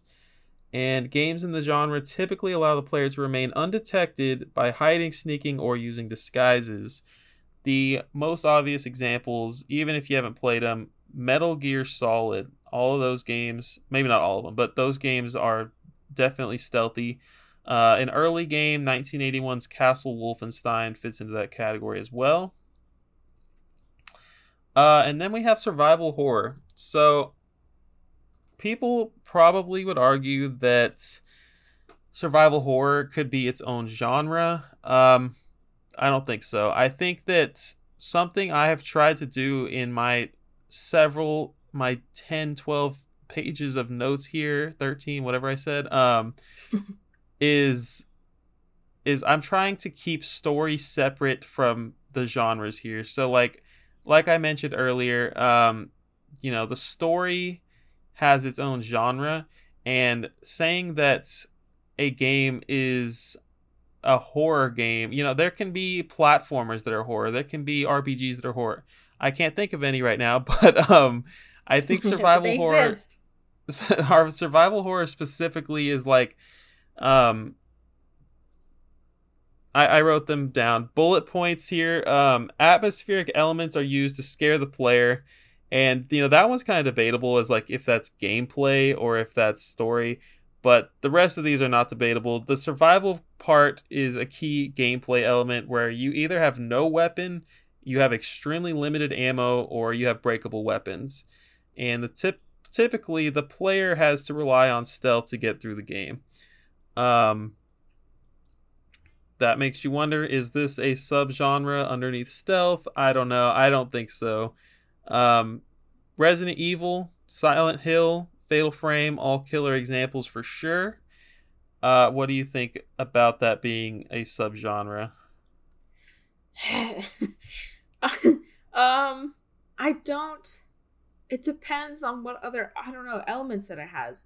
That's kind of why we decided that action wasn't its own, because it could be in so many other of these categories. I don't know. If you can give me a specific example, I can maybe argue my way out of it, but I'm not sure. That's all right. I know you haven't played any. I know you don't like being scared, so it's kind of a tough one. I absolutely hate it. Okay. Text adventure, also called interactive fiction. Wikipedia says it's using text commands to control characters and influence the environment. These are definitely a dying or dead genre. I mean, it was really a thing because of how limited the hardware was. So, like I was talking about with adventure earlier, the game adventure, not the genre. It's just text on a screen. Um, and that's not completely always the case, right? Because you can control characters, influence the environment. So there were games later on where, like the Oregon Trail, the prime example, everybody knows this game. It was actually developed to teach school kids about 19th century pioneer life. You might And argue that's dysentery. an yes, absolutely. It's you might argue that's an educational text adventure. I think yes, but Oh no. we haven't Oh gotten to no. education yet. Well, could it be um, simulation too? oh Lord, simulating this century. Where was I going with that? Um, yeah, you literally these games took a serious amount of programming. Having to take into consideration like a large amount of inputs that a player could possibly put in. Like you literally type in the game responses to prompts that it gives you. I can see why that would be a programming nightmare.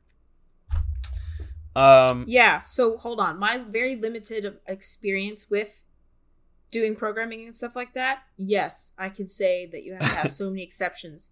Is it capital? Is it not capital? Is there a period? Stuff like that. That's and a a really typo, long that's on if you. statement. That's a really long if statement, baby. Yeah. Okay, so then Zork, the Great Underground Empire, developed by Infocom, published in 1980. I have definitely never heard of this one. When it comes to text games, text adventure games, like the Oregon Trail is like the one and done for me, and I've never even played that one, but everybody What? knows that game. Yeah, I need to play that for sure. I'm sure it's free everywhere online. Yeah, it is. um, Visual novels, I've never really heard of these, but well, I guess I didn't know that this is what these games were. So they're extremely popular in Japan. Apparently visual novels make up 70% of PC games in Japan. Thought that was pretty interesting. Yep, I Um, believe it. these are basically games that have you reading the story and making choices along the way. The player interaction comes from making your choices in the game, and your choices will affect what happens next. Examples I have that I've actually heard of here: Professor Layton. I know that is pretty sure that's published by Nintendo on the DS. And then there's the Ace Attorney franchise, which is a Capcom published game. Yep. The To help explain what a visual novel is, I brought the Wikipedia's like what it says about Ace Attorney's gameplay. In the courtroom trials, the player aims to get their client declared not guilty. To do so, they cross-examine witnesses and aim to find lies and inconsistencies in the testimonies. They are able to go back and forth between the different statements in the testimony and can press the witness for more details on a statement. So that is the kind of stuff that you're doing in a visual novel. It's like the chillest possible genre, honestly. Maybe even more chill than like Animal Crossing, right? Are there horror visual novel games? Oh my Text gosh. adventure games? Oh, there's gotta be. I'm pretty sure I've heard of horror text adventure games. Like how could you make that scary? I don't know. I have no idea. But there are horror books, so that's how. That's true. Wow. So smart. Point and click is another one. I'm very inexperienced in this genre for sure. Basically, the entire game is controlled by moving your cursor on the screen and clicking to either pick up an item, use an item, move the character, or talk to another character. It's in the name. Everybody knows point and click, even if they've never played it. Wikipedia says Escape the Room games fall under their own subgenre, but I would fully say that these fall under the point and click subgenre, because I've never played an Escape the Room game that wasn't point and click. But yeah, I Right? don't think like those are like classic Flash games that you would play on like all those websites as a kid. I've played Um, so many. yeah, we've probably played the same ones. That's funny. Um, but the big examples are The Secret of Monkey Island. I hardly know much about this game. I know it's a LucasArts game for PC that is infamous now. And Telltale Games, I know that they are currently down. They might be coming back, making a return soon, but the Walking Dead franchise and the Batman the Telltale series are examples of point and click, and they have really brought back the genre. I think those games are very Are popular. those point and click? Well, obviously you don't have a mouse, so you can't really click those. But they're more like button inputs, right? So like you I click the think triangle button to do this, or a square button to do that. yeah, I think it's a little bit of both. I think there is also point and click. Gotcha. um yeah, interactive movie, yet another subgenre of adventure Oh my games. god. This one I don't think exists a whole lot these days. A game that has either fully pre-rendered graphics or full motion video from live actors on a set.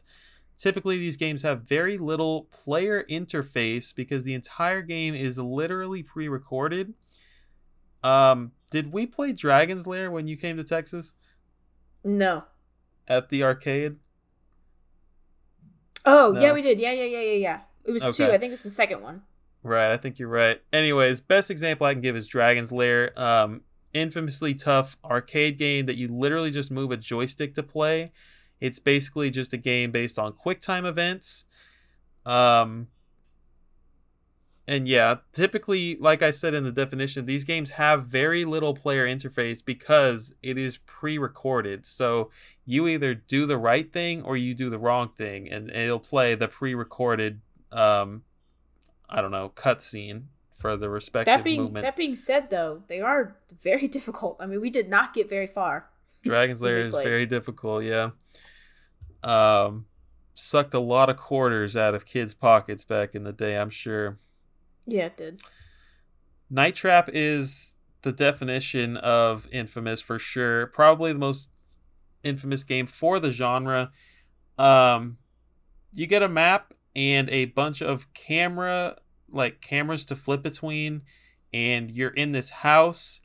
And your task is to activate traps to save a bunch of girls having a sleepover from being killed by a bunch of vampires. As famous as this game is, I don't have a Sega CD to play it. I don't have the Switch re-release. Yeah, I've never played the game, but that's my synopsis of it after a quick look at Wikipedia. Sounds about right. Um, my personal experience with adventure games, tons of Zelda games over the years. Most recently, I started Link's Awakening, and I just finished the original Zelda. Big feat there. Huge fan of the modern Tomb Raider trilogy. Those games rock. I recently played 12 Minutes, which I would say is my first true point and click game that wasn't like a flash game from the 2000s. Highly recommend 12 Minutes. Most recently, the Marvel's Guardians of the Galaxy. I mentioned that earlier, but that game was heavy on the story. Absolutely felt like it was 50-50 on story and gameplay. Um, and then my only survival horror experiences are like Outlast 1 and 2 and Alien Isolation. But yeah, that's what I got. Anything you want to mention for adventure? Um, so you mentioned the Atari game Adventure. Do you think the whole category or genre is based off of that game's name, like Adventure Like? Or do you think Adventure just happens to be like, yeah, we're going on an adventure, so let's call it Adventure? I think it's a happy coincidence. I think they got lucky with that name, and nobody. No, you're stretching it, Hannah. I do like that game though. I Yeah. actually forgot about what it was until you said it, and then I had to like remember what it was. But yeah, that game is very fun. But I mean, is it a dungeon crawler? Because that's kind of all you're doing. Anyway, I digress.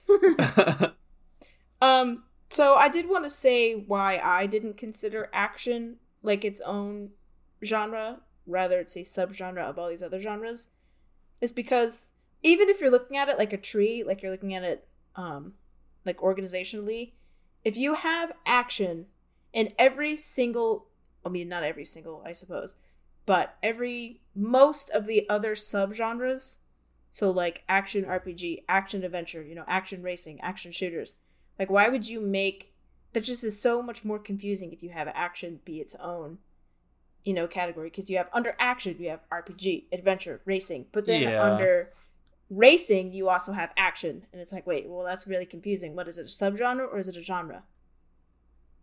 Yeah, I'm glad you So I brought that say up. a lot of people would say that's like a hybrid. Like that was the term thrown out a lot, is action is one of those hybrid terms that can like fit with other games to make it a hybrid. So yeah, Absolutely. just thought that was worth mentioning. So the next one that I have is racing. Woo! So I didn't realize there was so many different definitions of racing. You even told me one that we'll talk about in a second, but I was like, huh, okay, that makes sense. I did kind of internally debate whether that was racing or not, but we'll get to Even it. after I texted you, I was internally debating it, so I'm curious to see what you came up with. Okay, well, let's go. So, definition of just blanket racing game is a video game genre in which the player participates in a racing competition.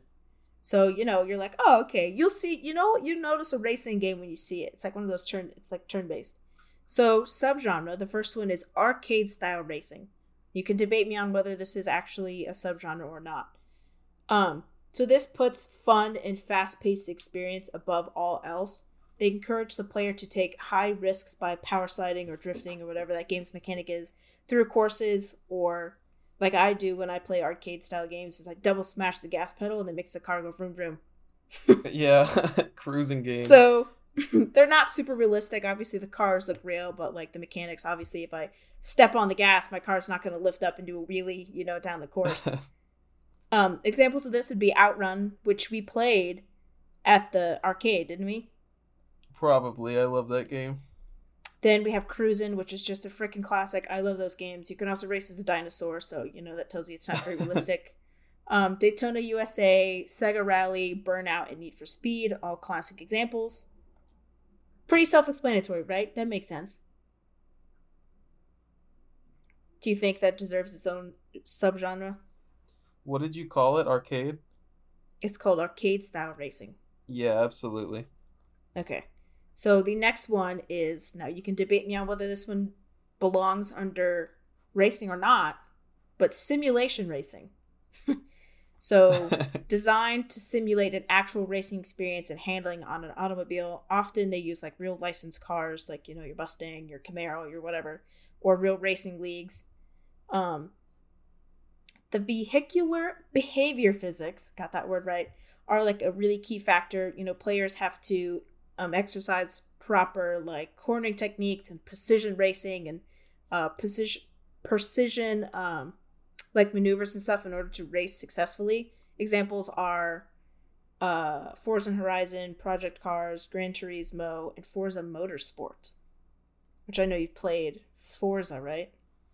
Yeah, there's the Forza Horizon series and Forza Motorsport. I've only played Horizon. I have not played the simulation game.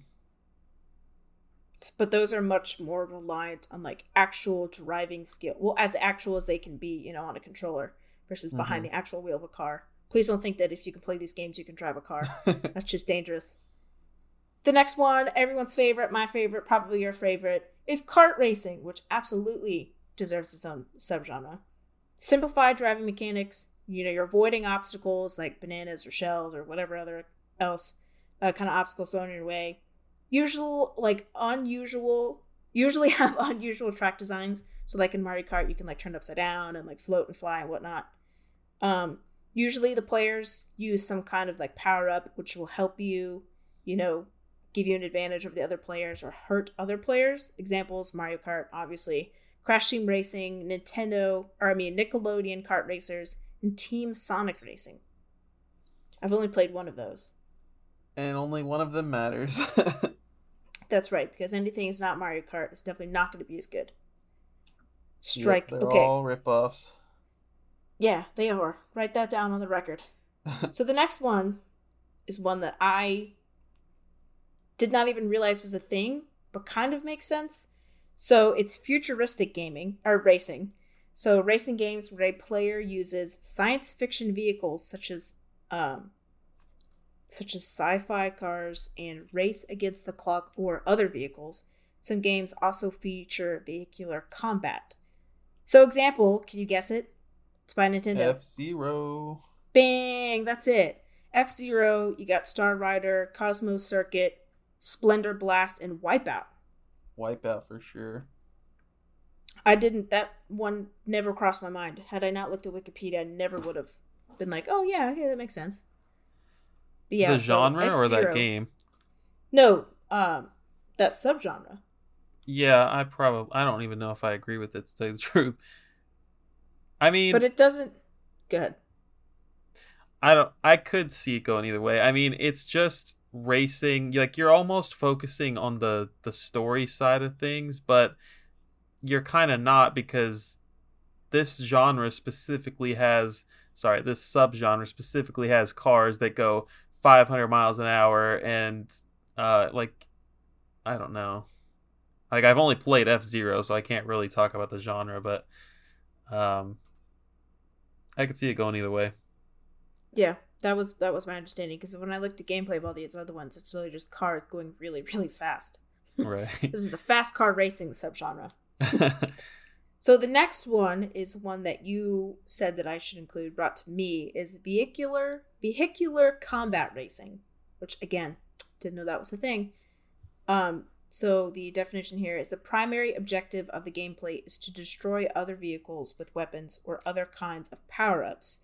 Normally features a variety of different vehicles, each with their own attributes, special abilities, weapons, or anything like that. They focus on fast-paced action, so racing really fast, crashes, explosion. Maybe this is action racing. Not sure if this should be in sports or racing, but we'll see. Does this actually count as racing if the cars aren't necessarily going from like point A to point B? They're not starting at a starting line and like crossing a finish line as the end point. It's more like no set path. It's more like a map where you can just do whatever and try to kill the other cars. Yeah. Yeah, so it's almost that's kind of why I'm second guessing it myself, because you're not I haven't played Twisted Metal, for example. But I don't know if you're actually racing in that game or if you are just you happen to be in a car killing things and people. So I don't know. I have played Twisted Metal. It was my cousin's game, and it scared the crap out of me because it's got like that big clown head on the car. Right. I would say that it's not racing. It's more like trying to destroy other cars. I played it on my cousin's PSP like forever ago. And I don't remember ever... I also watched gameplay too, by the way, but I don't ever remember racing from like a starting point to a finishing line. But then that brings up the debate, then what would it be under? Right. Sports? Which is what I was like, it's the only really thing it could be. Beat 'em up? Unless it's just action. Oh, could be beat 'em up. That's a tough one. That is a tough one. But classic examples, you already mentioned it, Twisted Metal, but other ones include Cell Damage. Oh, yeah. Yeah, and Full Auto. Never heard of that one. So Cell Damage has different modes, like most games do. Looks like there is a specific racing one where you do complete laps, but then there's also just all-out destruction modes. So that also brings into debate the thing with modes. It has different modes. What do you classify it as? And then Full Auto is a mix between racing and combat. So you are actually racing, but you're also like shooting at the other cars at the same time. And that's in career mode. So they're very similar, but different. Let us know in the comments, because we are unsure. Okay, so the last category I have here is I'm not sure where to categorize these or if they need their own subgenres. So the first one is tabletop racers, which is very different from like a 3D racer. It's more like top-down looking at it as if you're looking at a board game and racing around. So I don't know if that needs its own thing. Or games that don't focus on cars. It's like jet skis, ATVs, toy cars, semi-trucks, or like animal racers on like horses and stuff. I don't know where those go. Or does it matter? Oh, that's so funny. You always think of cars for racing, but horseback racing, that's a freaking thing. Um, Snowmobiles, jet skis with yeah, wave Hydro race, that's a Thunder is a thing. big one. Definitely. I mean, there's nothing that says racing has to be about cars, so I would definitely say that they don't need their own subgenres, but tabletop might need a subgenre because that's a completely different perspective. So I'm Hmm. with you on that one. But as far as the other ones, we could just say like cars as one subgenre and then have all the other things about cars and then You have, could. non-cars, Yeah. others. Put it in the other category, but was not sure where to classify those because I mean, even if it's on a jet ski, it's the same racing, start to finish, especially with wave race. Yeah. You go left, right, but it's still racing. It's in the base mechanics. So, yeah, I agree tabletop, and I agree with the other ones that they can just fit into other things. But everyone just assumes cars when racing. Right. So yeah, that's all I got for racing. Well, I think you did a great job on racing. Now let's get into some combat. We're going to talk about fighting games now. Um, there is fighting going on in the majority of genres discussed. So, what exactly sets fighting games apart? Combat is obviously the main focus, and fighting takes place in a small arena where the last person standing is the winner. That is my own definition. Um, I like that. and I've pretty much broken it down into two, um, which is probably the least subgenres for all of these. But I think you have two styles. You have one on one, which is typically one on one. Like even these are not exactly one on one, but I'm calling it the one on one style anyway. Uh, it's your typical Street Fighter. You have a health bar. You win by reducing the opponent's health to zero. You're confined to a small map, no items to pick up. Oftentimes your character is locked onto the opponent, like their eyes, you're always facing your opponent, even if they jump to the other side of you. Um, Much of the challenge comes from learning and performing tricky button combinations. And yeah, that is what makes up this style. In 1976, Sega had a heavyweight champ arcade cabinet. It was a two-player arcade game with boxing gloves for controllers, and it was a side view, just like you see in Street Fighter, except like it was practically one-dimensional. Like this game was flat. You stick your hand in the glove controller, I guess you could say. It's pretty cool actually. You move the glove up and down to choose your punching height, and you push the glove in to strike. So pretty advanced for 1976. I feel like it's pretty cool. Um, and it was super successful in Japan, according to Wikipedia. And then, of course, you have Street Fighter 2, Capcom's franchise that started in 1991, and Tekken. I wrote down because that one is more of like a 3D environment. So it's still one on one, but you are in an arena that is kind of like you're not just going left and right. You can go into the screen, out of the screen, left to right. It's way different than playing Street Fighter, but still similar enough to be under the same umbrella, I think. So that's one subgenre. The other one is your arena fighter, and this one is quite possible with more than two players. You have items in this subgenre, whether it's for weapons, projectiles, health. There's items galore. Um, I guess I'll say typically for that because I don't know. There's probably some arena fighter out there that doesn't have items. You're not locked onto the opponent player. You can kind of like move about freely. Um, Examples are obviously Super Smash Brothers. There's no debating if this is a fighting game. It is Um, the example.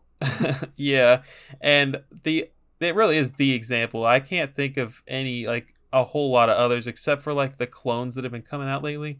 And also Power Stone is a Dreamcast game I've always wanted to play that is definitely fits this category. It's definitely 3D as opposed to 2D like Smash Bros. But yeah, Power Stone 1 and 2 on the Dreamcast.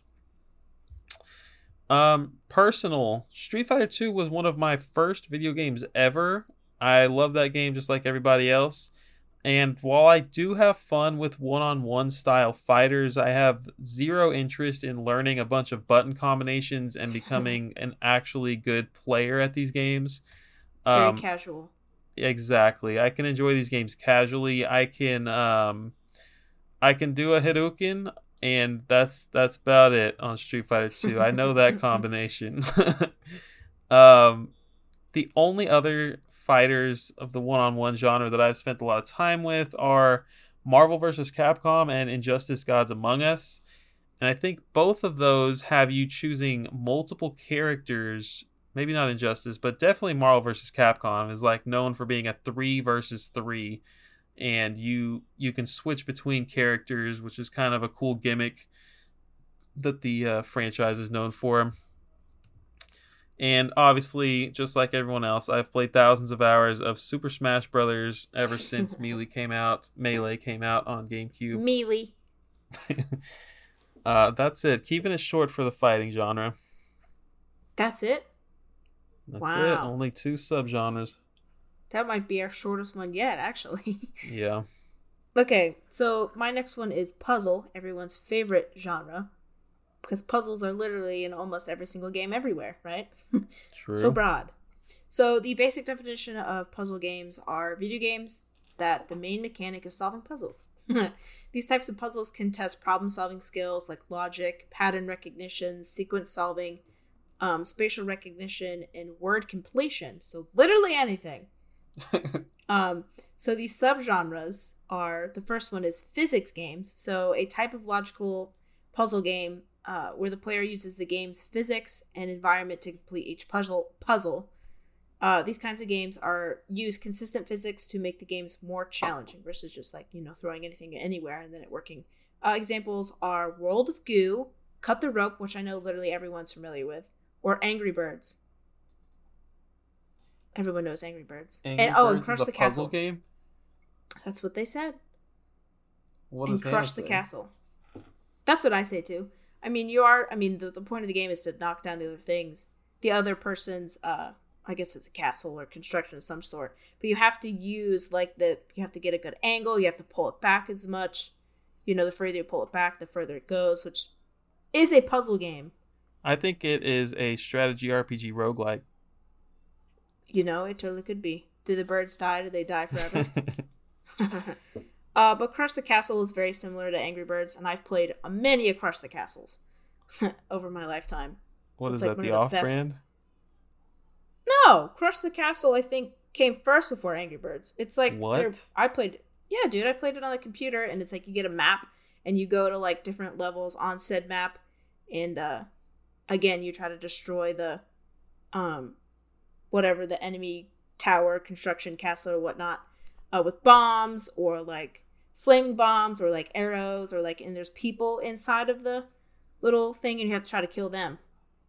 And crash the castle at the same time. You've never played those? Nope.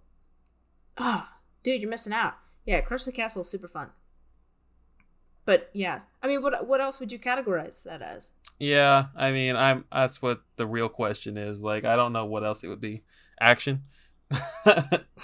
Just action. Nothing here but action. I mean, it is explosions, so I guess maybe. Okay, so the next subgenre is coding. It's a logical puzzle games that require programming elements. So take that with you will.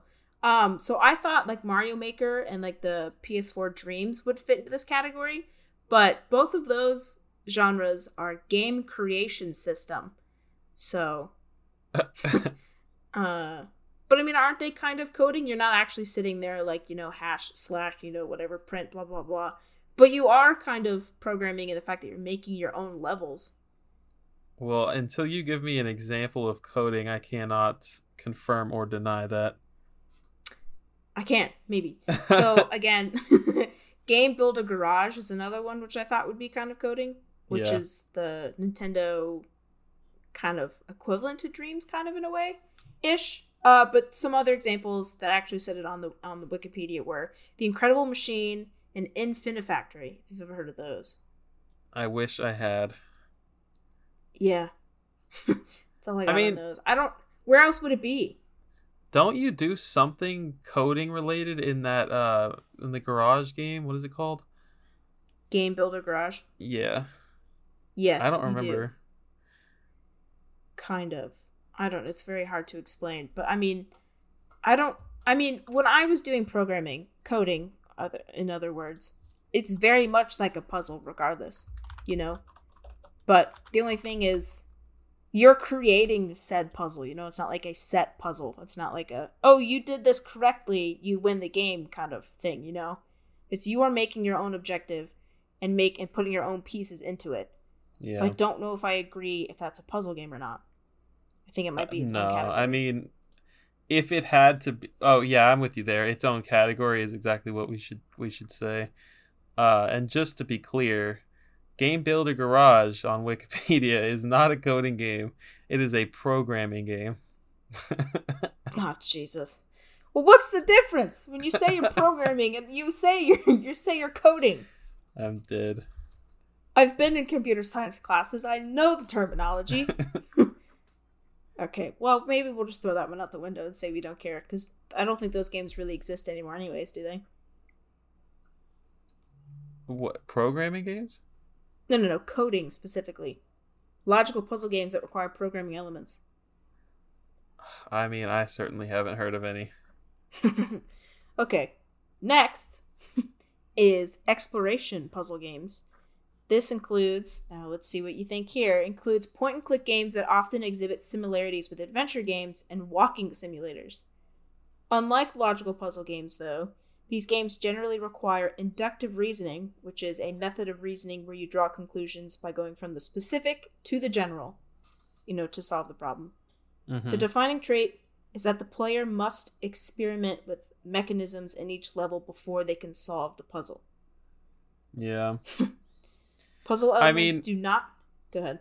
Oh, I'm sorry. I thought you were done. But I would say, like, Escape the Room, point and click type of game, man, it's kind of a puzzle. Yep, that is one of the examples, actually. Huh. So puzzle elements do not have consistency throughout the game, so there's a lot of guessing and checking and exploration to reveal more of the puzzle. Now, I feel like I've played a bunch of these on, like, the PC. Have you ever played the Impossible Quiz? That doesn't ring a bell. Oh my gosh. What games have you played? Anyway, it's like one of those things where you're given there's different levels and you're given a screen and you have to just figure out what you're supposed to do. Is it supposed to, drag all the smaller X's and all the larger X's together? Is it to put all the colors in order? Is it, like that? But you're not really, like, exploring, like, walking. It's like all one screen, so I don't know where that fits, but you are kind of, like, supposed to, like, explore everything on the page. Anyway, some examples of exploration is Myst, Limbo, The Escape Room, games like The Room, and Mom Hid My Game, which I don't know if you know what that one is, but I think it came out really early I want to say, I can't remember if it came out on the Switch or the 3DS. I can't remember. But anyway, it's like a kind of escape the room game, but your mom hid, like, your games and you have to find them. So, like, is it in the closet or is it over here under the bed? You have to, like, kind of solve puzzles to, like, find your game. That's, like, the example that I know. I just want to take a minute here to take a look back. Adventure that was defined as a story-driven experience with exploration and or puzzle solving. So some serious overlap here. Is that a puzzle? Oh, man. Anyways, carry on. Okay, so my next one is hidden object games, which I'm sure you can think of some just, like, from books and stuff, like actual physical stuff. But it means a genre of puzzle games in which the character must find items from a list that are hidden within the scene. So everyone's classic example is... Go. I Spy. Yeah! I Spy or Where's Waldo? Or something like that. Yeah. I don't have many examples of them, video game wise, but I'm sure they exist actually, somewhere. Both of those books have games, actually. Oh, well, there you go. It's got its own category then. And then the last one I have here is probably the you're familiar with the most is tile matching, which is players manipulate tiles in order to make them disappear according to whatever the matching criteria is. If it's 3 in a row, if it's like shapes, or if it's one whole level. So the best known example is Tetris. Oh, That it's is not Candy Crush? You know what? That was on there actually, but I was like, no, we don't need to talk about that. Yeah, every mom's favorite game, Candy Crush. Yeah. No, but obviously the best known example for this is Tetris. Everyone kind of just goes back to Tetris. If it's related to Tetris in any way, it's probably a puzzle game. Other examples include the Puyo series, which I love so much, the Pokemon Puzzle League series, which I also love so much, all of those spin-off weird Kirby puzzle games, Tilt and Tumble or whatever, and then Crystal Crisis, which is a puzzle game with the Nicalis characters from like all those games that they published to the Switch, which was kind of cool. What's it called? It's called Crystal Crisis. So yeah. I don't think Tilt and Tumble is a puzzle game. I think one of us doesn't have it right in our head. I'm not sure who it is. Oh no. Well, okay. Well, Kirby does have a lot of puzzle games, though. Yeah, for sure. So Tetris 99, is that an action puzzle game, or is that a totally is that a battle royale? No, that'd be a battle royale. That's its own category. We don't have battle royale as a category. You're right. Battle royale puzzle game. Yeah, yeah, exactly. No, we should put that in not a genre category, or not a genre on its own category. Okay, yeah, I'm down with that. I have a section in here that I will talk about a little bit. I think right, that's all I got for puzzle, though. Just think Tetris. If you're thinking puzzle, think Tetris. If it's like Tetris, it's probably a puzzle game. Yep, that's exactly how I would describe I Spy and Myst. Yeah, exactly. It's like Tetris. Well, guys, we didn't plan for this originally, but I think we're actually going to split this into 2 episodes because we're already at 2 hours and we still have so many genres to cover. So, like, we're not even halfway through. Right. So yeah, we will see you in July for the rest of these genres. Make sure to join the Discord, and we will also be covering the listener responses. We have a lot more to talk about in the next episode, so stay tuned for that. Hannah, anything you want to throw in here at the end? If we're wrong, tell us we're wrong, and if you can explain some of these that we didn't quite get, that'd be awesome. I'm always down to learn. Absolutely. If someone asks me, what's an adventure blah blah blah game, I want to be able to tell them, I don't want to be ignorant. So if you could share, that'd be great. What are your thoughts on action being a genre, and what are your thoughts on it being lumped into adventure? Yeah, be nice in the comments. I will say that I'm kind of sensitive. Yeah, I do cry at night sometimes when people are angry and mean to me. No, I'm just kidding. But yeah, be nice. Sharing is caring, and being caring is nice. Where can the people find you on the internet and write you awful, rude messages, Hannah? Yeah, please DM me or comment on any of my pictures on Game Girl Advance SP on Instagram. I'm at Bird Dog Gaming everywhere. Thank you guys so much for listening, and we'll see you in July. See ya.